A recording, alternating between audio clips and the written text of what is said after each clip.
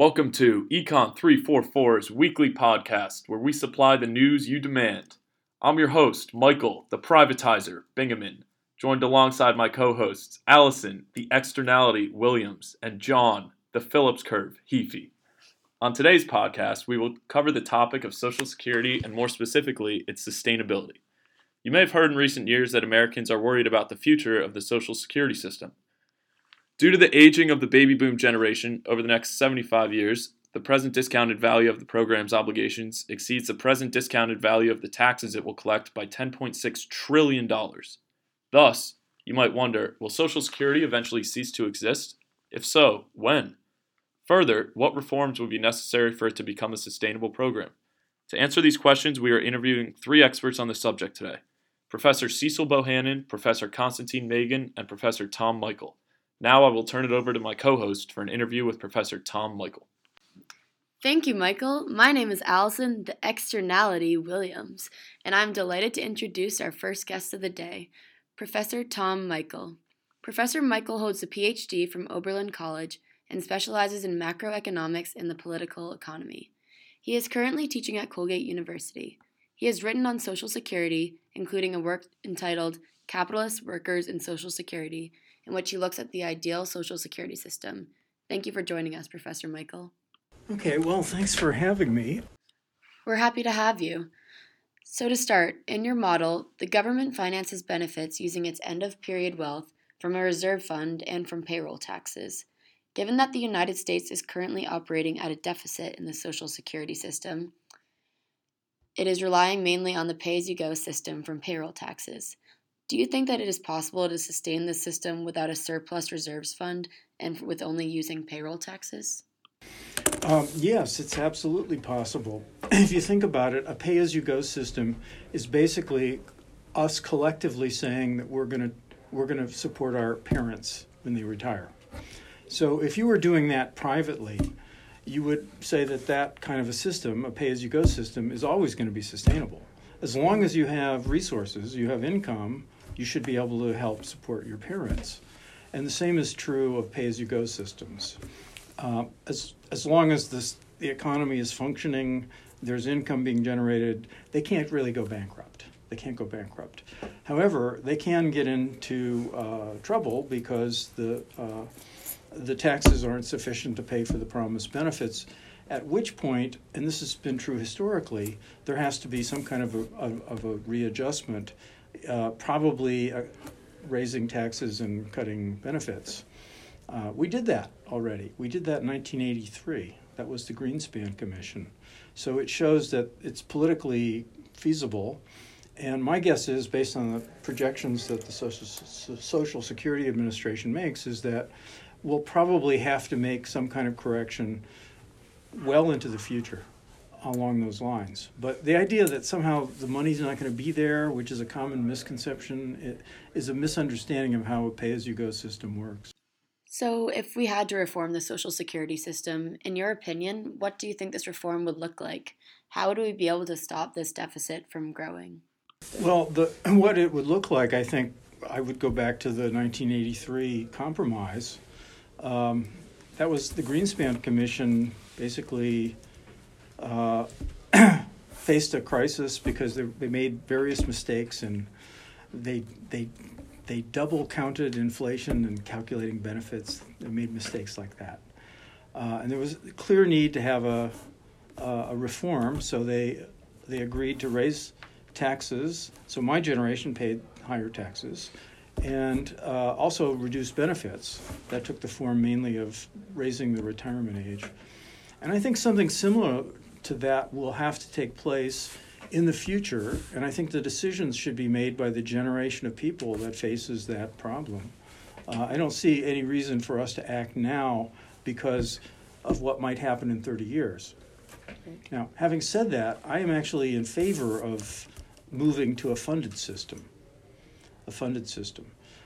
because I think the Social Security Trust Fund would be a really good vehicle for engineering a redistribution of wealth in this country, which we need.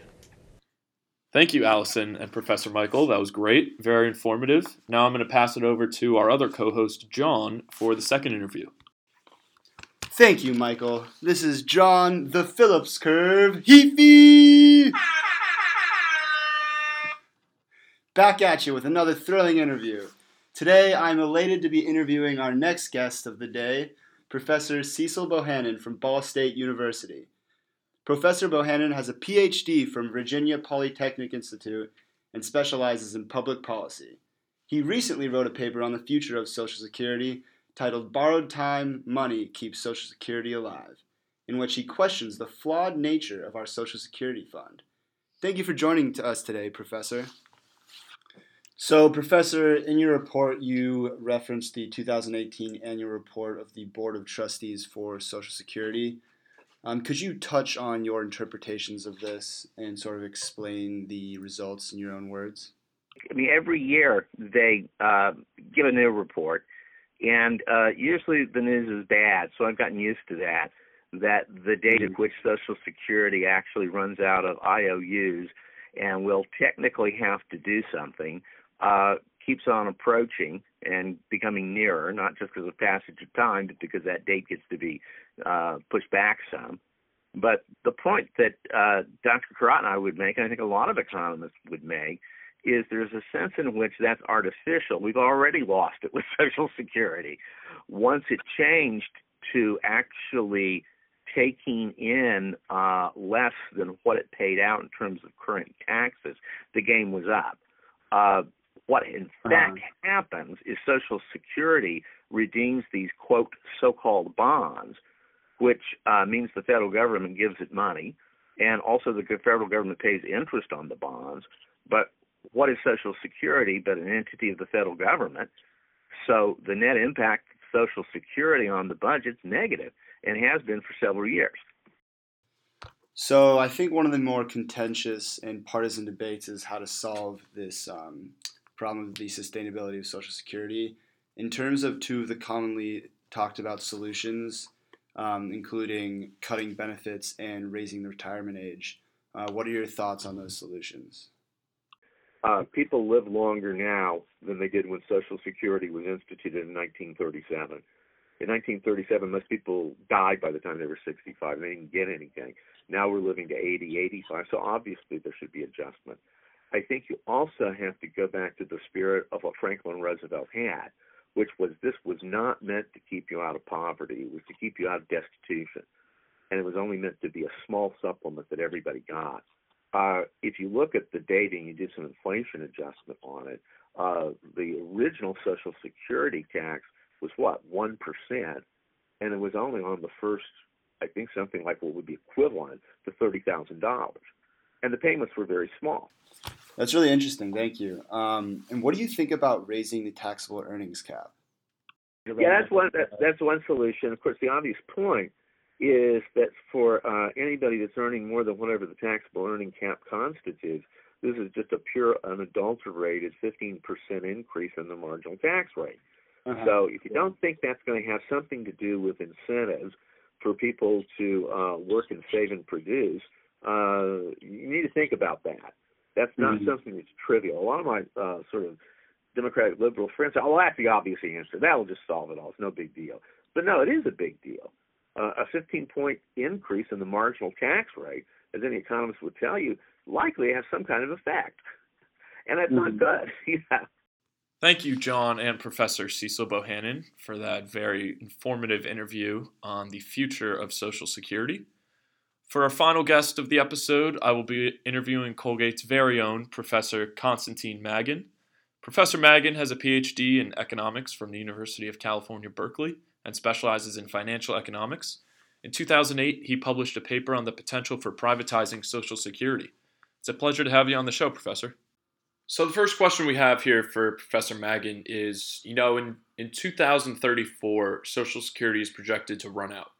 Do you have any ideas on what the government can do to solve this problem in the long term? There are a number of ways how it could be solved. So one thing they could do, they could increase retirement age. So to make you to work longer for your retirement, right? It used to be 62 minimum retirement age, then it got already lost like 65. In Germany, it is 67, at least for males. another way is to reduce benefits, to increase retirement age or to reduce benefits. But that could only help the system to last longer. It's not a radical solution.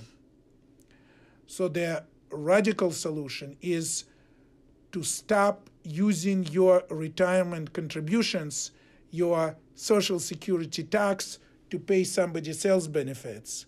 But rather the idea is to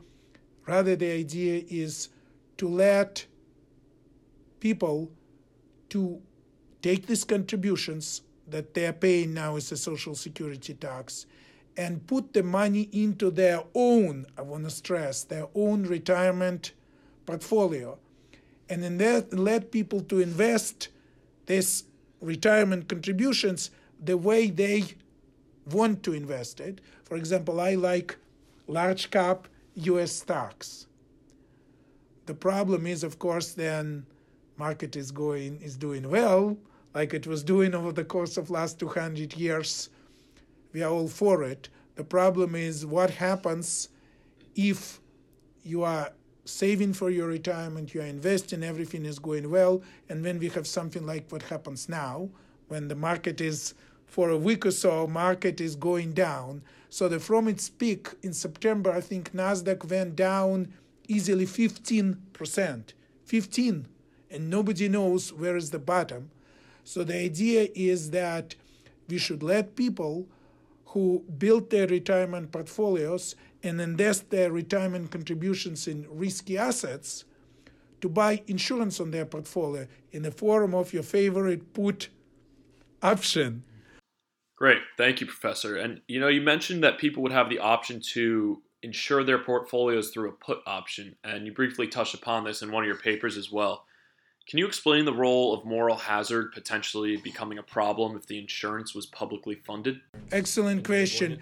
Excellent question. Obviously, if you will be foolish enough to invest in Putin's Russia, there are mutual funds that do invest in Putin's Russia, or to invest in China, to put significant percentage of your money in China, that means that your sigma K, that standard deviation, one of the 5 parameters which determines the Black-Scholes price of the put option, because of that high sigma, the price of the put, i.e. your insurance premium, will be so high, then it could become gradually cost prohibitive. So it will be the signal for you that you're investing in something which is terribly, terribly risky.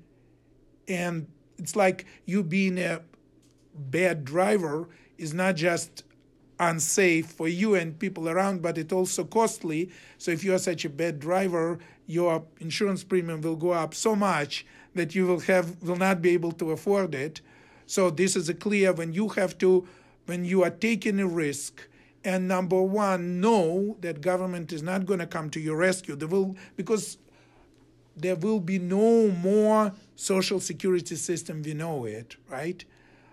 When you know that there is no government that is coming to your rescue, and you know that insurance you are buying in your portfolio, retirement portfolio, is so very expensive, it will be signaled to you that I need to reduce my risk, because you are absolutely correct. Without those things, there is a moral hazard. There is a moral hazard now, right? That people are thinking they don't have to save for their retirement. Many people do not think about 403b, 401k, 457b, but they don't think about their private pension because they naively think that their Social Security is going to be here for them. And they would think that, we pay our 6% taxes, just the Social Security tax, and surely it's gonna translate into very significant Social Security check. But that's not true. It is true for people who are currently in retirement, but 5, 10, 20 years, Social Security is not sustainable. So knowing that there is no government here to bail you out if you didn't save enough, knowing that you have to pay, if you have to pay, insurance premium for your retirement portfolio to insurance company that will sell you this put option, will definitely serve as a deterrent against moral moral hazard. Absolutely. Thank you, Professor Magan. Really interesting idea for the future of Social Security. Well, that wraps up our show today, folks. Thank you, everyone, for tuning into this week's episode. I want to say another thank you to our 3 special guests and for sharing their opinions with us.